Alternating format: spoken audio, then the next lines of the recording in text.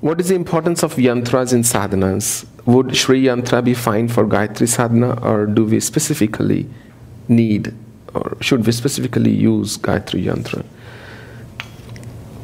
Using Shri Yantra for Gayatri sadhana is like having a hall this big and speaking to only 5 people. A group creates a different kind of energy if it's a self-contained group in the right amount of space and so on.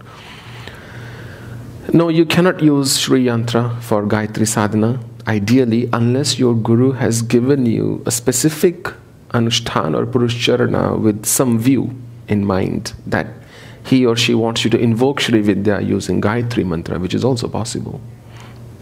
One of the names of Goddess Lalita is Gayatri. The yantras, basically, when it comes to energy, there is the visual aspect of energy, which is usually an image of some kind. Then you have the sonic aspect of energy, which is usually the mantra itself, the sound. Then you have the energy aspect of that energy itself, which is usually a yantra, the energy field. In 1967, I think it was, I read it in a book by Ajit Mukherjee called Tantra. I thought I had it in Canada, but it's not sitting here, maybe it's elsewhere. So he cited an experiment with a picture. The scientists build a spectrograph. Spectrograph is something that will take sound and turn it into an image. It's visual representation of sound. Using that spectrograph, they chanted the mantra of Shri Vidya into a pipe. At the end of the pipe was a thin layer of rubber. On that rubber was sand, particles lighter than sand, but very fine particles. In a way that when they would chant the mantra in that pipe, it would reverberate the whole thing. When they were done chanting, a very close image to that of Shri Yantra formed on that. So it was actually a very accurate representation of that sound. And that's how yantras came about. They can very accurately represent the sound of the mantra, which you can then give to somebody. If you consecrate a yantra with the power of your tapas, your energy, and you give it to somebody, it's the same as a king giving his ring to somebody saying, okay, when you want to enter my palace tomorrow, just show this ring, somebody will let you in. So that's the power of a yantra. But it is better to draw the yantra yourself or get it from an authentic source. Most yantras, that 3D Sumeru kind yantras we get from jewelers and so on, they're not really done right. They haven't really followed the procedure to create a yantra properly. Do we need a picture of Gayatri Devi for Upasana, or will a photo of any other Devi do? Example, some other Devi, Durga, and so on. If you've never done Gayatri Sadhana before, and you don't connect with that image of Mother, then I would recommend take any image you connect with. Could even be the image of Mother Mary, really. But if you've done some chanting, or you go online and search for, Gayatri goddess or goddess Gayatri. One time I went, searched Gayatri, and there was some queen in Rajasthan, Gayatri, and they started showing me her pictures.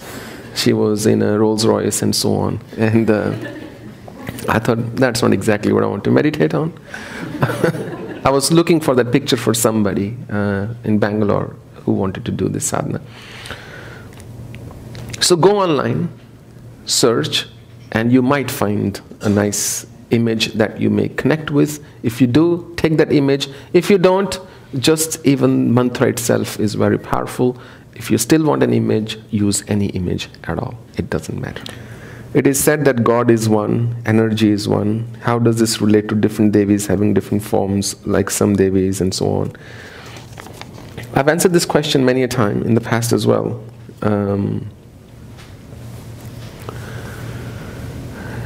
As I was just saying a moment ago, it is with whom you feel the connection. That's all. Energy is one. It's the same air, but somebody inflating a balloon can give it a different shape. If you make a little teddy bear, a child is going to be more excited. Say, yes, I would like that. If you make something else, then maybe a normal balloon, it's just a balloon. So it depends what helps you become more mindful, what helps you connect better. It's really that simple. What is more beneficial, a guru mantra given by a guru or any other mantra like Gayatri and practice like the 10 Mahavidya and invoke them? It depends a lot on who your guru was or is. Really, that's the brutal truth. For example, tomorrow, without doing anything at all, you can wear a robe. Right? You can wear a robe and say, look, I'm a guru and I can give you a mantra. Nobody can stop you from giving a mantra, right? You can also come across as very graceful, quiet, composed, somebody enlightened. It's not hard to project you're enlightened. The first thing you have to do is shut up. And then you'll come across pretty enlightened. Problem comes when you open your mouth. Abraham Lincoln had once said, it's better to be perceived a fool. It's better to be quiet and be perceived a fool than to speak and remove all doubt. So it depends who your guru was who gave you the mantra. If he or she spent time invoking that mantra, then sooner or later that mantra is going to benefit you. If your guru did not actually practice it, but started giving it, saying, oh, my guru did it, so therefore I can do it, that will not benefit. It's very simple at the end of the day. But if you were to start from scratch and do this sadhana, you will not be disappointed. That much I can tell you.